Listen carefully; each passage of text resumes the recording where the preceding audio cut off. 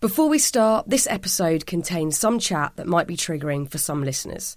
If that sounds like it might apply to you, check the show notes for more details. Hello and welcome to Happy Place with me, Fern Cotton. This is the show that asks what little things we can all be doing to make sure we're as kind to ourselves as we are to the people that we love. Today, a doctor with a wealth of ideas to keep your mental health in check. It's Dr. Rangan Chatterjee.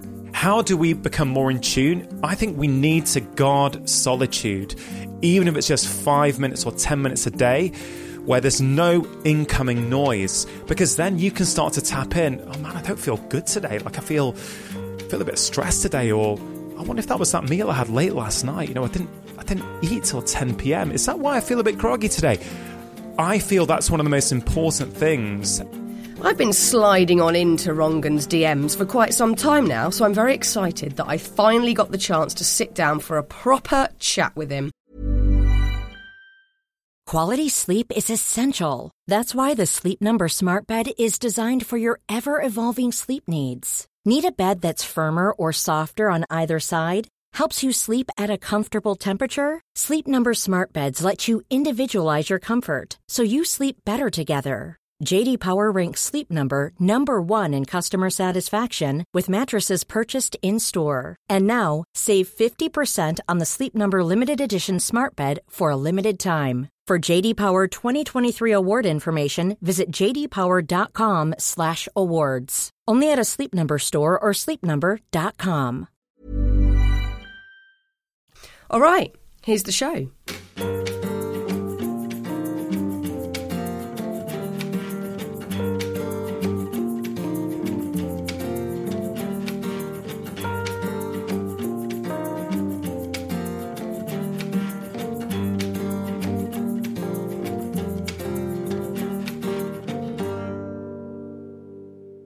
Hey Rangan, I'm so glad that at last we're getting to chat. This has been a long time coming. I know that we've been sort of DMing on Instagram going, when can we make this happen? And here we are at last. Yeah, Fern, I'm really excited about being on your podcast. And yes, we've been trying to make this happen for a long time. And but we've had quite a few fun DMs, voice messages back and forth. So I kind of feel we've got to know each other quite well, even though we've never met yet. I know. I'm a big fan of the voice note. I can't be bothered to text. It just feels all so laborious, and I can never quite get the tone right of what I want to say. So my mates are driven mad by me leaving.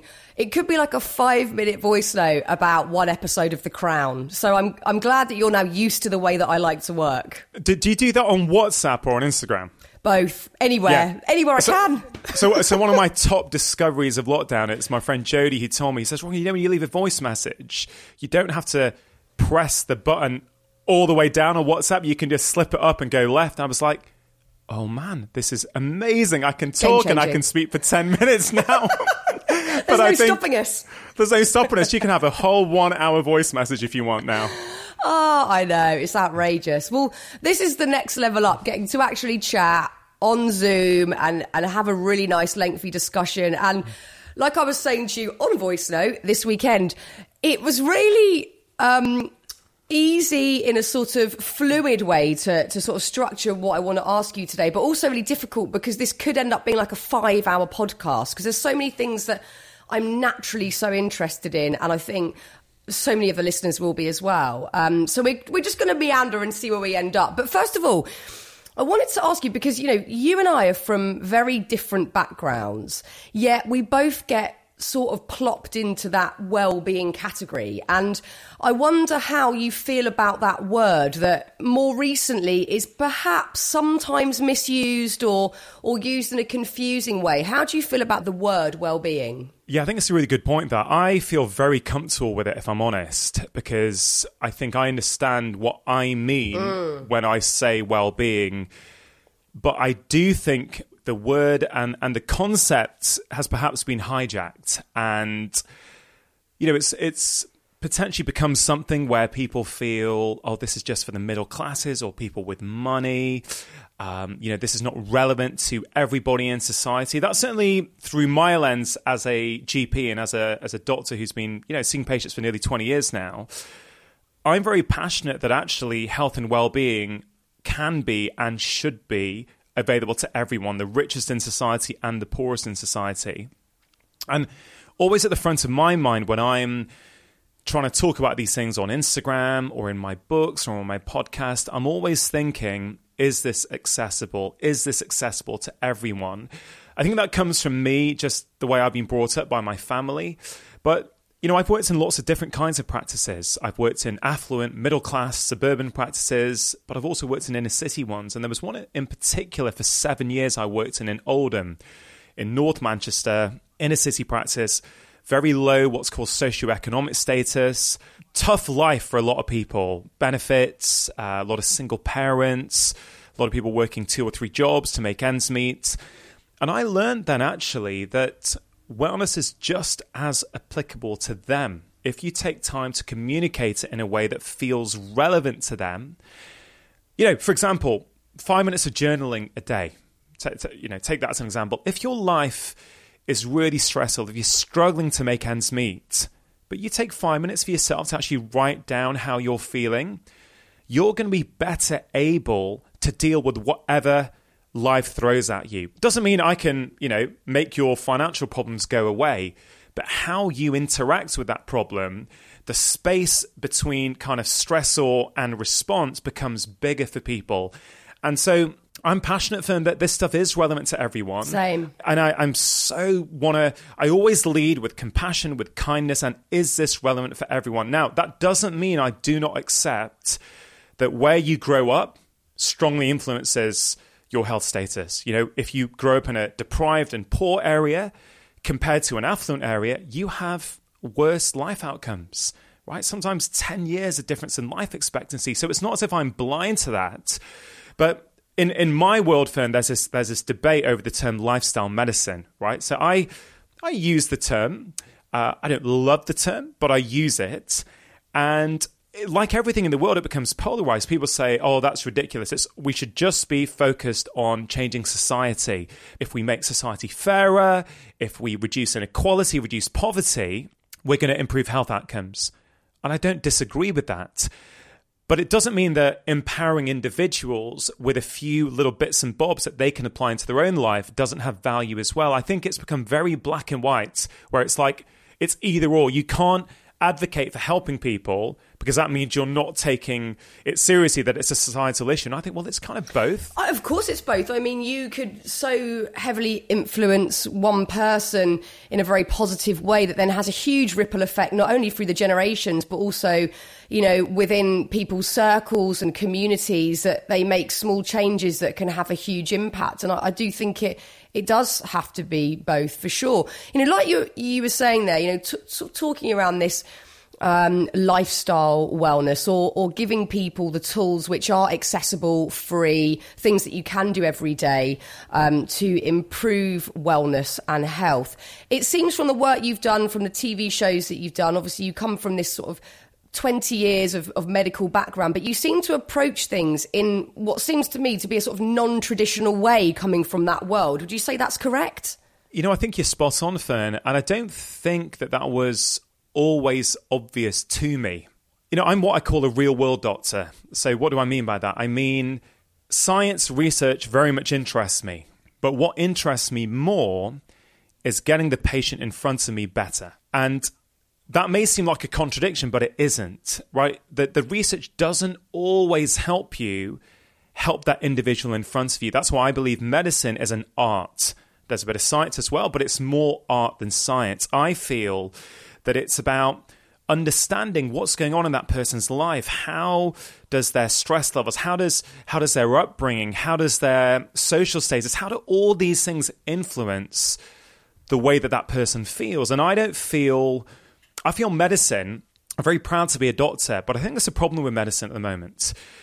We are taught a very reductionist model in medical school. We're taught to diagnose and treat. Everything is reduced down to what's the problem, how can we fix this? And you know what? 40, 50 years ago, Fern, that probably worked really well. Most of what we saw were acute problems. So, you turn up with a pneumonia, and the doctor says, hey, you've got a pneumonia. I've heard that on the stethoscope. The blood test has confirmed that. That's the problem. Here's a pill. If you take that 3 times a day for a week, your pneumonia is going to go away. And for most people, it would. The problem now is that the health landscape of the UK, but frankly, most countries around the world, has changed. So most of what we see now is driven by chronic disease that in many ways is influenced by our collective modern lifestyles. Honestly, 80% of what I see is typically influenced by our collective modern lifestyles. Now, Finn, I'm not putting blame on people when I say that, right? I'm not saying people are doing it to themselves. I'm saying modern life is tough, right? The norm in society is to be stressed out, sleep deprived, not move your body, and have access to cheap, crappy, really tasty food that actually spikes dopamine in your brain, which means you're more likely to have it over and over again. So almost trying to be healthy is kind of like a revolutionary act. It's going against the grain. Yeah, so I kind of feel, I've had so many turning points in my career, but one of them, Fern, was when I remember as a GP, I was just looking at my list at the end of one day. I'd seen nearly 50 patients. This is maybe 7-8 years ago. I looked at the whole list and I thought, how many people, Rongan, have you really helped? And honestly, I thought 20% I've really helped. The other 80%, I've done something. I've maybe sent them for a test. I've probably given them a prescription. But I really felt I just put a sticking plaster. And I felt they'll be back. And it was unsatisfying for the patient, and it was very unsatisfying for me. So I've gone on this journey. I've got to say, BBC One Doctor in the House was life-changing for me because although I had this inkling, with that show, I got to spend 4 to 6 weeks living alongside families. I got to see what is really going on, not what they tell me is going on, what's actually really going on, what's the relationships like, what is the stress levels like, what is actually in their cupboards, what are they doing before bed, not what they tell me they're doing before bed. And it's changed me as a person, it's changed me as a doctor, and I fundamentally believe that every single one of us, a few small things that we can do every day will have a profound impact on the way that we feel, on our health. And so back to your question, am I non-traditional? Well, I come from a traditional family of doctors. My dad was a doctor, lots of people in my family are. But I guess I've also had that Asian, that Indian upbringing where we learn about the concept of food being medicine. When we're not well, we have, hot water and turmeric or extra turmeric in our curry. And, for me, I think I don't want to find myself in a camp. Are you either traditional or are you alternative? Well, I'm kind of like, I'm sort of both. I'm whatever that patient needs, basically. I find it really interesting when looking at, what is traditional or historically has been seen as science, because what is the definition of science? How much data do you have to collate to then say there's a scientific outcome? Because surely there are just some routes that you're now exploring and methods that you are creating, like your 4 pillars, which we'll come on to in a minute. But if there's just less research done in perhaps a more holistic approach or just something that's seen out of the box, couldn't that become a scientific outcome if there was enough research and data to explore that method? Yeah, I think we've become enslaved by what the scientific publication says, right? And I understand where that's come from, but a lot of these things just haven't been studied. But, what's really exciting, and I think in pretty much all my books I reference this at some point, it's like a lot of this isn't new, right? Like we're now finding out that actually different organs are more active at different times of the day. Your liver, your kidneys. Well, traditional Chinese medicine has been saying this for thousands of years, right? But they've been poo-pooed by modern medicine for, where's the evidence? Well, I'll tell you what, the evidence is kind of showing up now. And now drug companies are thinking, should we give this drug at a particular time of day to better take advantage of that? The stuff on turmeric now is an anti-inflammatory compound and how it changes your genetic expression. Well, kind of Ayurvedic medicine has been saying that for a number of years. And so, if I'm honest, Fern, I kind of feel it's sort of reflective of everything in society now. You have to choose your camp. Yeah. You're either low carb or you're vegan. You're either pro-science or you're anti-science. It's kind of like, well, we're complex human beings. Yeah. Yeah. And the other piece of this is, we can't just enforce what we think. Certainly as a doctor, right? My job isn't to be in a camp. My job is to help that person in front of me in the context of their life, right? So if someone comes to see me and they have a problem with eating animal products, for example, and they feel very strongly ethically and morally that is not for them, Well, if my camp in my head is a meat-eating keto sort of diet, then I've got a bias there. How can I help that person? And vice versa. If someone loves eating meat and they want to come and see me and they're not interested in a plant-based or vegan lifestyle, I've got to help them. So I feel as a doctor, I've got to be open-minded. I can't take sides because my job is to help the person in front of me, whoever that is and whatever their beliefs are. I think that's such a brilliant point to bring up, because I think people feel pressured to be either I'm completely holistic or I always follow what, scientifically, medically is put in front of me. We're seeing that at the moment with the pandemic. It's so divisive because people think they have to be on one side or the other. But it's like it with everything, with food. And it's generally because there's so much judgment around people not aligning 100% to one way of life. And I think, like you've said, it's absolutely fine and completely normal to take things from all different aspects of what's going on in the world to work for you, for the individual. It's so interesting what you just said there about looking at the origins of some of these ideas that we've morphed into modern day concepts, whether it be, using wonderful spices and different ways of cooking or looking at Chinese medicine. And I've been massively interested in 5-element acupuncture and Chinese medicine for a long time now. I've had that treatment myself for about 15 years, and I've learned what I can from the people that I've met who practice it. And it's not that commonly practiced these days, but it's so interesting looking at the elements. And obviously, like you said, it talks very much about the organs and at what point of the day they're most active and reactive to what's going on.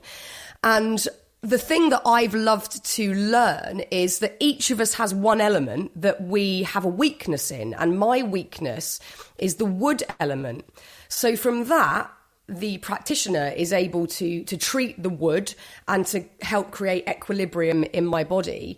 But so much of it definitely aligns to how I am as a person. So if you're weak in wood, you're kind of like a flower trying to burst through the snow to help spring kind of move on. And I often so feel like that, like I'm, really fighting and pushing to try and get somewhere, and it feels like a bit of a struggle, and it's, I'm always kind of trying to get somewhere and on the move. And that definitely seems to be, accurate with that sort of diagnosis. And I wonder, sort of looking at whether you call it a more holistic approach or if you're looking at different types of world medicine, how do we stay true to our nature? Like, what we know to be true. Like for me, I am always going to be a bit of a pusher, a bit of a fighter. I'm not very good at resting when looking at your 4-pillar theory. That is the one for me that is very weak. I'm awful at resting. Snap. How do we stay true to our nature, but really, look to cultivate some equilibrium and balance within our bodies? I think what you're talking about in many ways, Fern, is awareness, right? I think we outsource our well-being too much to other people. We go and see a doctor and we want the doctor to tell us what is wrong with me, what do I need to do. I think that can have some value, but I sort of feel that medicine is changing, or it needs to change and it needs to evolve. So I very much see my patients as my partners, like they're my equal. And so it's interesting as you talk about what your practitioner has been teaching you about you very much to me sort of light up that it's like, yeah, that sounds right. Yeah, absolutely. That backs up what I've sort of found myself, right? That's a really interesting part of any treatment modality, is how well do you get on with the practitioner? How much do you trust them? How much do you feel that they've listened to you?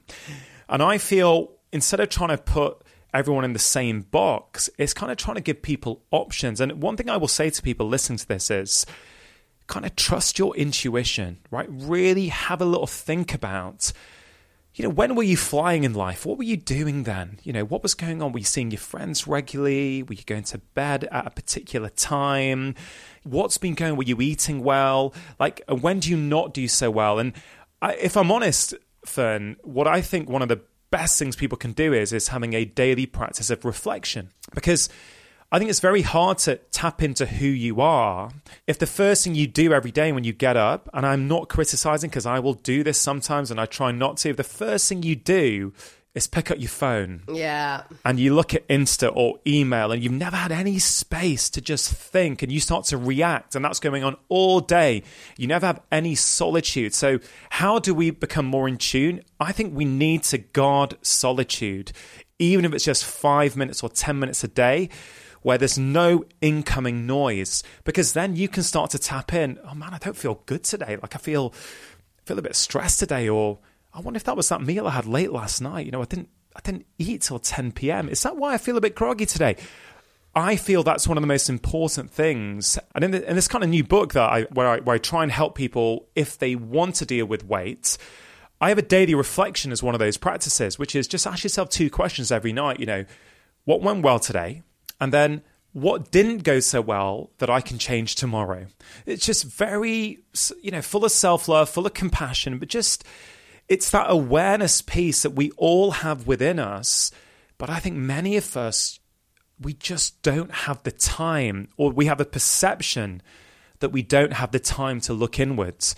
And, I've seen some of the guests you had on in the last season of Happy Place, and there's a lot of guests there about inward reflection, about self-inquiry, about understanding yourself. And I honestly feel like what I'm proudest about, if I look back to my patients, or even Doctor in the House, which many people may have seen, what I felt I gave those patients, not only did I help each and every family either be completely symptom-free after 6 weeks or significantly better, I feel I helped them gain an understanding of what was driving the way that they were feeling, so that when I'm gone, they now understand how they can start to manipulate that themselves, because life never stays the same, right? We don't get to that perfect state where, oh man, I've got this lick now, work-life balance, solitude, because it's always changing. Did that answer your question, Fern? I sort of feel I went off on a It went off on a wonderful tangent, a very informative tangent indeed. Hey, it's Ryan Reynolds, and I'm here with Keith, co-star of my upcoming film, If, only in theaters May 17th. Do you want to tell people the big news? All right, I'll do it. Sign up now and you'll get unlimited for $15 a month and 6 months of Paramount Plus Essential Plan on us. MintMobile.com/switch. Upfront payment of $45 equivalent to $15 per month. Unlimited over 40 gigabytes per month. Face lower speeds. Videos at 480p. Active Mint customers by 531.24 get 6 months of Paramount Plus Essential Plan. Auto renews after 6 months. Offer ends May 31st, 2024. Separate Paramount Plus registration required. Terms and conditions apply if rated PG. It leads me on to want to pick your brains about a few more subjects, and I do want to talk about whether we label it weight, body issues, etc. in a moment. But before that, I think it's really important that we look at the overarching theme, which is mental health, and we find ourselves in what I think is a mental health crisis at the moment. Looking at statistics that are floating around, obviously we've got a pandemic we're living through, which has exacerbated everything. But even outside of the pandemic, we know that over the last 30 to 40 years, we've seen these huge increases in anxiety, depression, and then looking at body issues, whether it be anorexia, bulimia, obesity, all of them have absolutely skyrocketed. Rates of suicide, all of these have had huge increases over the last 30 to 40 years. Is there one main cause or concern that we should be looking at? Or is it just a huge amalgamation of how we're living in the modern world? Yeah, Fern, I think it's a very good point that you raise. These have been going up for years. And it sort of alludes to what I said earlier on in this conversation about 80% of what we're now seeing is related to our collective modern lifestyles. I don't think it's one thing. I think it would be nice. It would fit in a neat box for us. It's this one thing that we can then go and address. But I don't think it is. I think it's a combination of factors. You can even look at those 4 pillars: food, movement, sleep, and relaxation. On each of those 4 things, which I think are 4 of the most important components of health that we also have a high degree of control over, which is why I focus on them in my first book, is that those things have all been suboptimal for many of us. In fact, the norm is that they're suboptimal. So, we could go into that. But what is going on here? Look, we are living in times that are very different from how we've ever lived. If you look at the blue zones, these 5 pockets around the world, right, that Dan Buettner's written about, these areas with high rates of longevity compared to their surrounding areas, not only are a lot of them living to a ripe old age and past 100, they're also not being ridden with these chronic diseases, and they're enjoying life at 100, not actually in a nursing home, unable to move, right? And what's interesting is that it's not one thing. Yes, they're mostly eating minimally processed local food because that's all they have available. They have to be active each day to get their food and to meet other people. So they are. They're generally sleeping 7 to 9 hours a night. They have low levels of stress, right? This is what the society around them is resulting in. They're not trying to. They're not more motivated than me or you, Fern. They're not like, they would do just the same as we did if they lived in this environment, because humans are wired to do things that are easy. You know, if we can sit on our phone and order a takeaway and we know we don't have to cook, and in 10 minutes it's going to rock up and it's going to have all these beautiful flavors, we're not lazy. That's just the way we've always done it. We've just never had that option. But what do they have more than anything? They've got a strong sense of community. Like, I think it's in Okinawa, I think on Friday evenings, I think. You don't have an option to be lonely or isolated. If you haven't shown up for a while, people will be knocking on your door going, where are you? Is everything okay, right? There's elderly, the young, they all mingle together. They have these connected communities. Actually, if you push me and say what is the most important factor that we have lost in society that is behind so many of these conditions, whether it's depression, anxiety, or even obesity, I will put connection and a lack of connection right at the heart of it, because humans are wired for connection. We are social beings. We always have been. That has not changed. We've got this ancient hard wiring in this modern environment. Many of us we've moved away from where we grew up for work, for opportunity, you know. Yeah. But at what cost have we done that? You know, how many of us live near our families, near our grandparents, you know, and I feel we've lost something huge. And then, Fernie, if you look at the science, right, the feeling of being lonely is thought to be as harmful as smoking 15 cigarettes a day. People who feel lonely are 50% more likely to die earlier or have a heart attack earlier.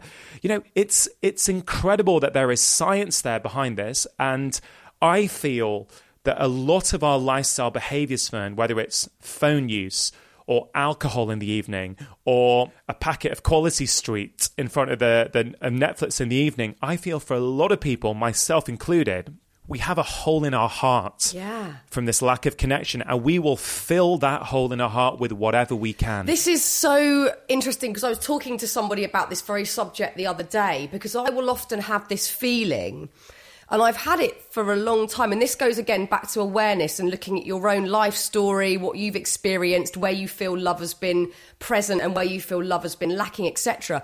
But I'll often get this sort of, like fidgety irritation where I need a snack because I need to fill exactly that gap you're talking about, that like void where you want something, you know, like Quality Street or whatever, you want to fill it. Or I'll reach for my phone because I might get some sort of dopamine hit from, and it's a real like strong, because I'm quite an energetic, fidgety person, it's a real physical, visceral sensation. And this one amazing healer that I'm friends with said, right, in those moments, stop. Have a think about this whole subject we've been talking about, you know, where you might have had that lacking or what experiences you've been through in your life, and put your hands above your head and literally just shake your hands like this for about a minute and like shake out that crazy energy, that need or whatever it is, and just have that pause. And I think it is so often the case that we are trying to fill that void of, you know, we're all lacking in community, unless you're lucky enough to live in a sort of a very special area where there is, you know, perhaps a village where everybody works together, because there are still some beautiful pockets globally, of course, but around the UK that have that sense of community. But it's diminished at such a speed over, again, the last 30 to 40 years, which I think is causing so many of these problems. And, you know, from my very novice point of view, because I have no clue, this is just from me enjoying observing what's going on culturally and socially, it seems like everything has just zoomed in. We've just got this like crazy tunnel vision where it is looking at screens, looking at the minutiae of all these little things that are going on in life, rather than like opening our eyes and going, right, look at all these people, look at the stars in the sky, like if we're going to really get out there, look at the moon. Let's not forget that the moon is circling the earth, or the earth's turning, the earth circling the sun, like all these huge thoughts and feelings, and we're just so tunnel vision, and that is then creating this disconnect between us and other humans, us and nature being a bloody massive one, quite frankly, for all of us. We're not getting our hands dirty and touching earth and getting out there, and we don't have to anymore. Like you said, we can order food on our phone. So I think we can't reverse that. We know we can't. So what are the small things we can do to help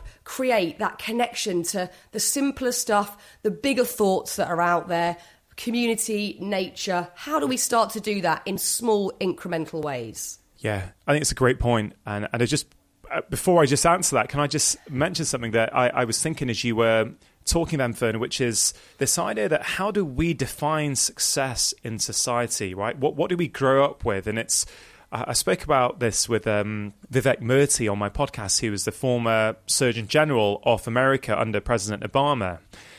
And it was really interesting. We were just saying, like, if you get offered a really good job, you leave your community and your family and your friends, but you move to the city because, yeah, you know what, I'm going to get paid more. It's a great opportunity. We look up to you in society. Oh, wow. Yeah, they did what they had to do to go and take that job. But what if you were one of those people who said, yeah, you know what? It's going to be more money. It's going to be more prestige. But no, I want to stay with my family. I want to stay near my parents. I want to stay near my friends. We almost look down on that and go, oh, yeah, they're not that ambitious. It really, I think that's what we're fighting. We're fighting what the definition of success is. And until we change that definition, I don't think things change as a society, because we're craving the fame, the money, the good job, right? Until we start craving, what happens if we crave and we look up to people and go, hey, they turned it down.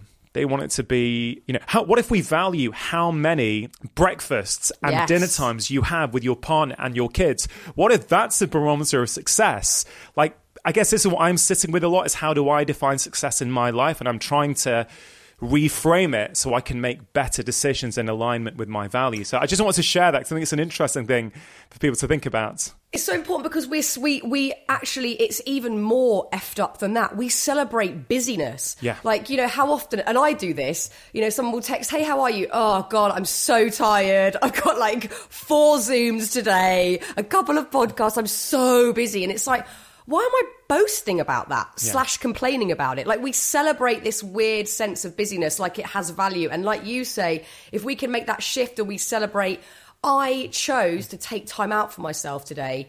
Good on me. Lucky me. Let's celebrate that. Yeah, no, for sure. Absolutely. So one thing I did about an hour and a half ago is in a frenzy this morning, I ordered a dumb phone. I ordered an old school dumb phone, and it will arrive in a few days. And I'm not saying everyone should do this. For me, it's an experiment. I just want to... Game changing. I want to know, I feel it might be a one-time decision that by default makes me eliminate 10 other behaviors and things that I'm trying to reduce. Now, let's see what happens. Okay. I'm not saying it's the solution, but in terms of practical solutions to people, because I'm a solution-focused doctor, I'm a solution-focused author, right? I'm always trying to think about solutions to people, right? So what are some of those things we can do?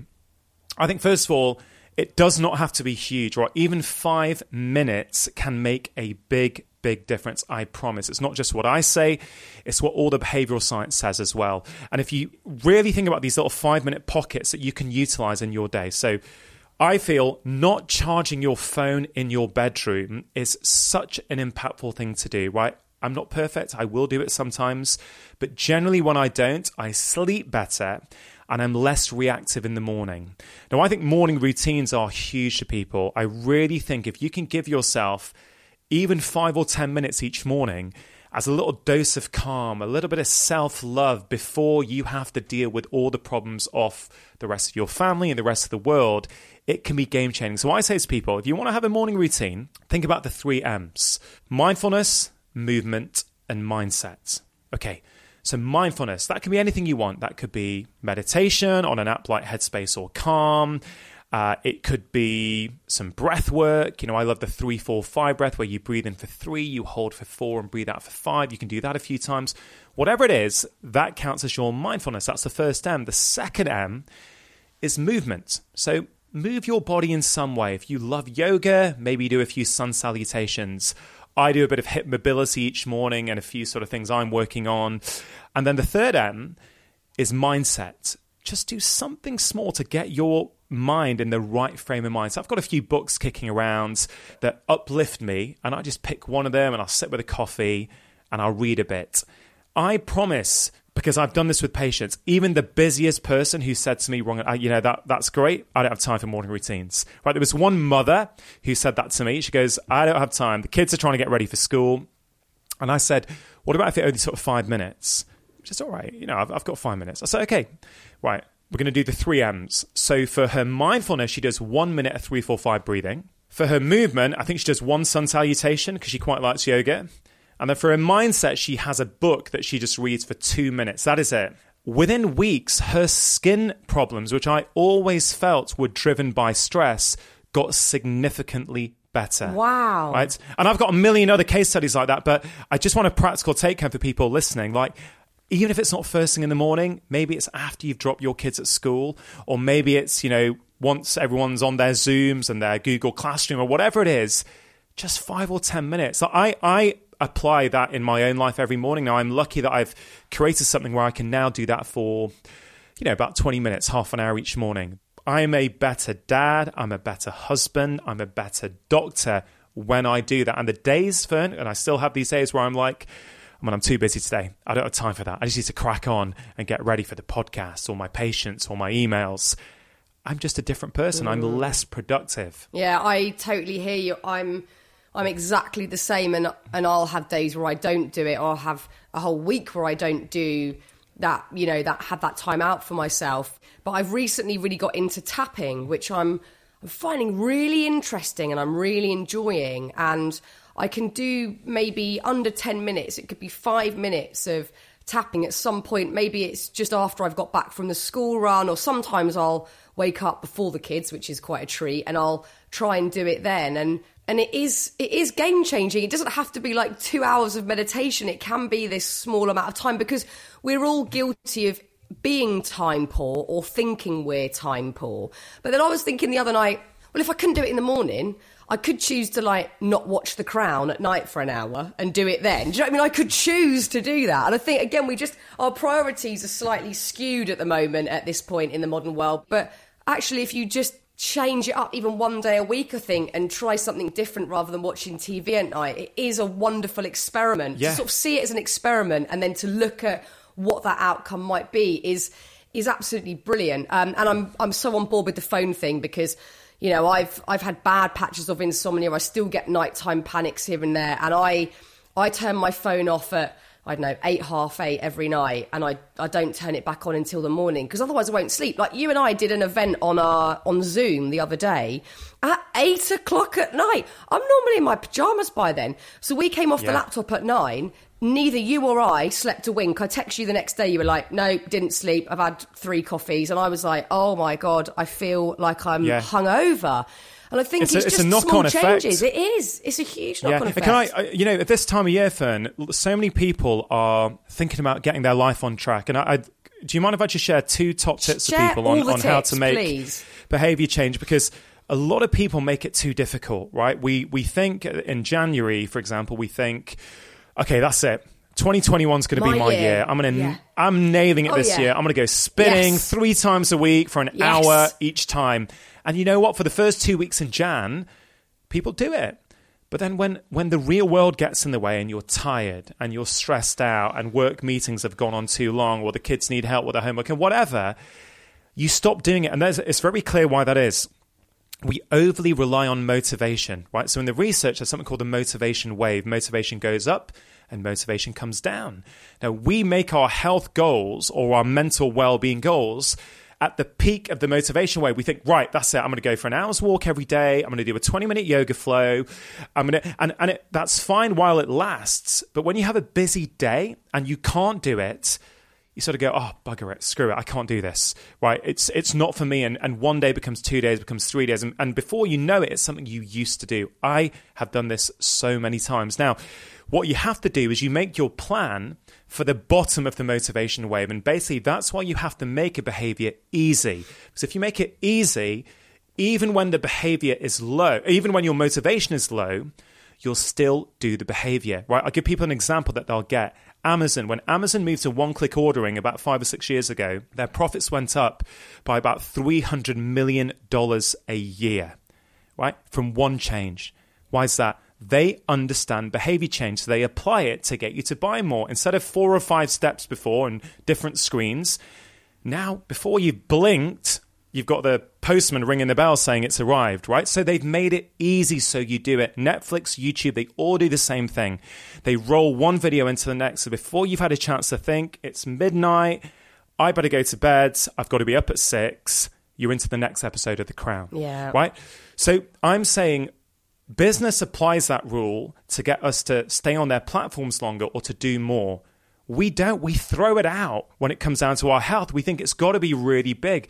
5 minutes makes a huge, huge difference. That's the first tip I want people to think about. Second one is, where do you put this behavior into your life? Every behavior we do, Fern, needs a trigger, right? So a trigger could be a memory. Oh, I said on New Year's Day that I was going to meditate this year.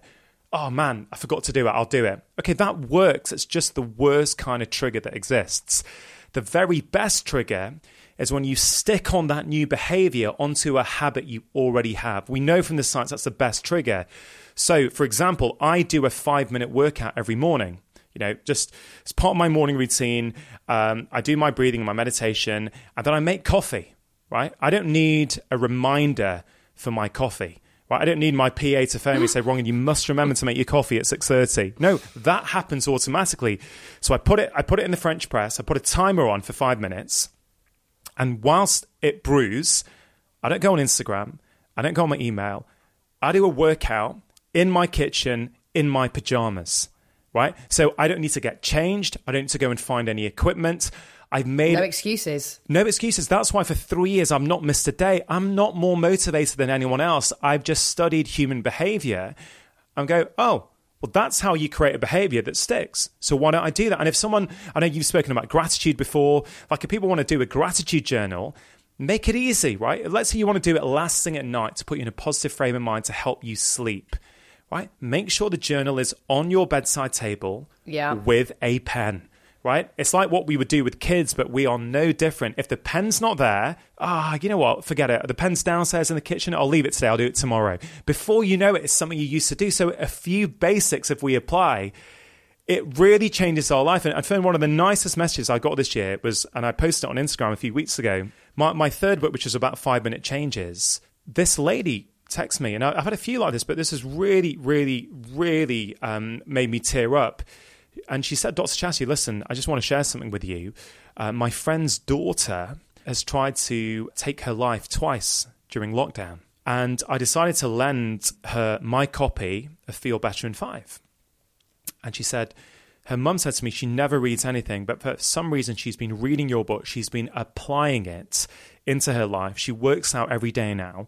She's back at school. She's got friends. She's feeling much better about herself. I just want to say thank you because you just saved the teenager's life. Wow. And the reason I share that, Fern, is because I think about that so often. When people think 5 minutes is not enough, it absolutely is enough. And whoever is listening to this right now, however bad your life may be right now, however disconnected or scared or anxious, choose one thing that you want to do. Journaling, a workout, meditation, a walk. Find where you can put it in your day and just commit to that one thing every day at the same time. And I guarantee you will start to feel a difference. Yeah, because it's not that overwhelming thing of, you've set yourself this challenge that you've got to, be running 10K 4 times a week by the end of the year. It's just tiny little changes. I think it's so interesting when you bring it down to basic human behaviour, and that we're all quite childlike in that way. We really need that sort of prompt, a physical prompt, or for it to slot in at a regular time for it to be. I think that's a couple of wonderful tips there. Because I said that we would talk about this, and I get nervous talking about this, but it's probably because it's very important, and there are so many people out there who are having a tough time because of body issues, food problems, eating disorders, etc. And like we touched on earlier, we've seen a massive influx of anorexia, bulimia and obesity within the last 30 to 40 years. I shared with you earlier in the year that, I had a whole decade where bulimia was very present. It was very extreme in my early 20s and then kind of more sporadic later down the line in that decade, but still used as a sort of coping mechanism for stress. And I think in hindsight, looking back now, I'm going to turn 40 next year, I can see that I just wasn't coping very well with this ridiculous industry that I found myself in at a very, very young age. And I just felt utterly out of control. And I know that one of my things is I want to feel in control. When I don't feel in control, I'll have a panic attack or, I just feel off centre. So I now have that awareness to know, and there's a few things that I can do to help that. But, there are so many people out there that are really struggling with this one and feel very stuck. And I think I probably would have said the same in my 20s. I don't see a way out of this. I don't know how else I could possibly live, without having this in my life. I need that release. I need that coping mechanism. Is there one coping mechanism? Is there one way to help us on a societal level to deal with this? Because it seems like even if you don't have an extreme or chronic disorder with food or body issues, it does seem that we've sort of lost the plot with food somewhat, generally. I think it comes down to awareness again, Fern. It's a common theme in this conversation, but I feel, right, 2020, right? There's this whole thing about, what do the media call it? Is it the Corona Stone or the... putting on weight because you're at home the whole time, right? You're not, yeah. Yeah, putting on weight, right? But let's look at this rationally, okay? So there's good data that suggests that 80% of us change our eating behavior in response to stress. 45% of us eat more, 35% of us eat less. Okay, well, let's look at it rationally. 2020 was probably the most anxiety-inducing and stressful year in living memory.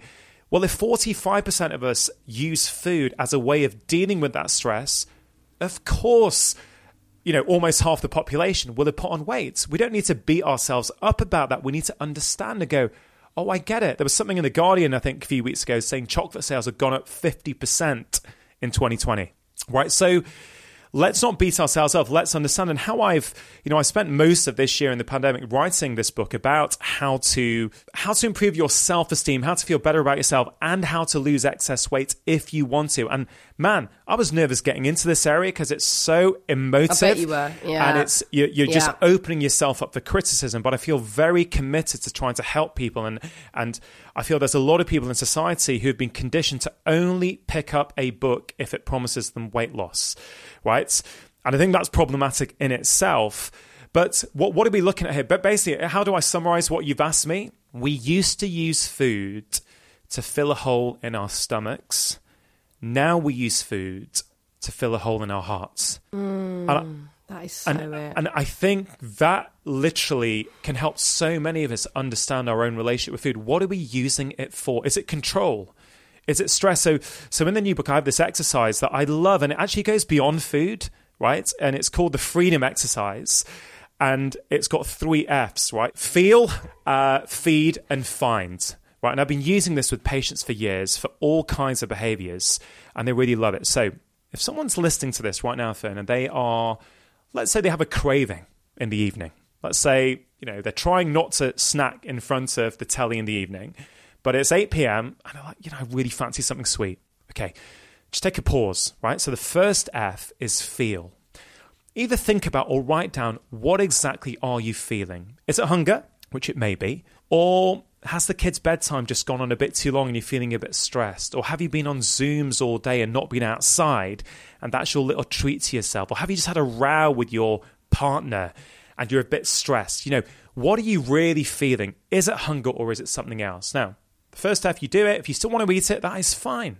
It's about being kind to yourself. Just start to bring that awareness into your life. Okay, the second F is feed. Okay, how does the snack you've chosen feed that emotion? I just had a row with my husband, and having these biscuits actually just makes me feel a bit better. It helps deal with that stress. Yeah. Okay, cool. At least you've understood that. You're like, okay, you still go and have it if you want, but you're just starting to gently give yourself an awareness. And the third F is find. Now that you know what you're feeling, now that you know how that food feeds that emotion, Now, can you find an alternative behavior to feed that emotion? Right? So you just mentioned that someone taught you that if when you're feeling like that, you kind of shake it out, right? So you're using physical movement to literally shake out that stress. For someone else, it could be, well, now that I know that, I might go and run a bath for myself. Or maybe I'll have a cuddle with my pet or my partner who I've just had around with. Maybe we just need a cuddle. Maybe I'll do some reading. Maybe I'll put on YouTube and do a 10-minute yoga flow. And in the book, I have about 20 options for people. I say, look, it doesn't matter what you choose, but once you start gaining that awareness, you're empowered to start making different decisions. I use that. People wouldn't say I need to lose weight in inverted commas, Fern, but writing that book and writing that exercise out for people in the new one has helped me change my relationship with social media. It's kind of like, oh, I see. So maybe you're scrolling for 2 hours because you've not really spent quality time with your wife and you've been on these Zoom meetings all day. So you've not connected. And therefore, I'm looking for that connection through my phone. I've done that, yeah. But it's not about beating people up. It's about saying, hey, look, it's okay. And if all anyone takes from this entire conversation, Fern, if they take that 3F freedom exercise and they apply it, I would just love to know, because I've seen it. I honestly believe that it can be game-changing for people if they've never started to think about this before. It's such a wonderful tip, because I can apply that to myself now, absolutely. And I think it's really wonderful to look for what that missing thing is that you're trying to fill. The one question I guess I want to ask is if I look at myself back in the day where I was the other end of the extreme, where I was sort of using food elimination as punishment or, binging and purging, how do you start to cultivate a more healthy relationship where you're not necessarily using food for comfort, you're using the elimination of it to punish you? How do you start to, I guess, look at that awareness and get some normalcy around it? Because I had a transitional phase where I was like, right, I'm allowed to eat this meal. I don't have to feel guilty after eating it. I can eat it. It's going to create energy. But that just took time for me. I used professional help a little bit. I wish I'd used it more in hindsight, but this is way before I was comfy talking about any of this stuff. And I'm very comfy talking about it now. How do you start if you're not using food to just sort of excessively binge or whatever, but you are just eliminating it? How do you start to get that normalcy and love for food and respect for food without guilt, shame, and all those things? Yeah. So a couple of things there. You mentioned professional help. And again, I'm going to reiterate that it is and can be very, very important to get people who are specialised in this to look, assess you personally and give you individual tools. But if we just broaden out again, Fern, although the exercise I mentioned was about using food to fill a hole, that exercise actually also can work if we're using it for control or we're using it because it's about awareness. Okay, we're trying to become aware of why are we using that food. And you mentioned guilt, you mentioned shame, and these are really important emotions that influence all kinds of our behavior, whether it's eating behavior or, trying to please everyone else, like whatever it is. Often it comes down to our self-esteem, how we feel about ourselves. Often these things can be related to our childhood experiences and how we gained a sense of control when we were kids, And it's very hard to sort of just briefly touch on this without it triggering things in people potentially, but awareness always is the key to this for me. Like, it's very hard to make changes if you're blind to what's going on. You need time. You need a bit of solitude to really go in. Well, why do I? When did this start in me? Like, there's a case I write about, which is, and this is not quite on an eating disorder, Fern, but I wonder, as someone who's shared your own journey, whether there's anything in this that you can sort of relate. I don't mean personally, but just in terms of the concept. So there's something called ACEs, A-C-E, small s, Adverse Childhood Experiences. And there was a really phenomenal study led by Dr. Vincent Folletti.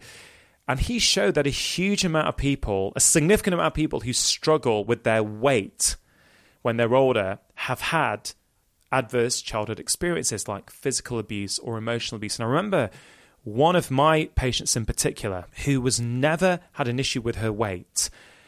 And then she got to about 17 or 18 and the weight started to pile on and she didn't know what was going on and she was really unhappy. Anyway, what it turned out to be is that when I really started to help understand what was going on and look into her life, at 16, she was in an abusive relationship. She had an older boyfriend and there was some trauma in that relationship. And what transpired, because I did send her for psychotherapy, but I started to unpick it with her and then get some professional help.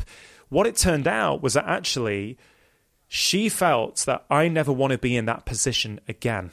So the way I'm going to deal with that is I'm going to put on weight, because if I put on weight, no man is going to find me attractive. Incorrectly, she felt that. So I'm never going to be in an abusive relationship. And what was really interesting, and I know it's not directly answering your question, but I really want to just, what I'm trying to get at is she wasn't consciously doing that. That was her subconscious driving her behavior to protect her. So obesity in her situation was a symptom. It wasn't the problem. It was a protective mechanism. And so these things can be quite, she had a lot of guilt. She had a lot of shame. And the way that she needed help was not to buy a new 2-week diet plan, right? And to go, you need to try harder. You're not trying hard enough. You're lazy. You need to feel guilty because you can't keep this off.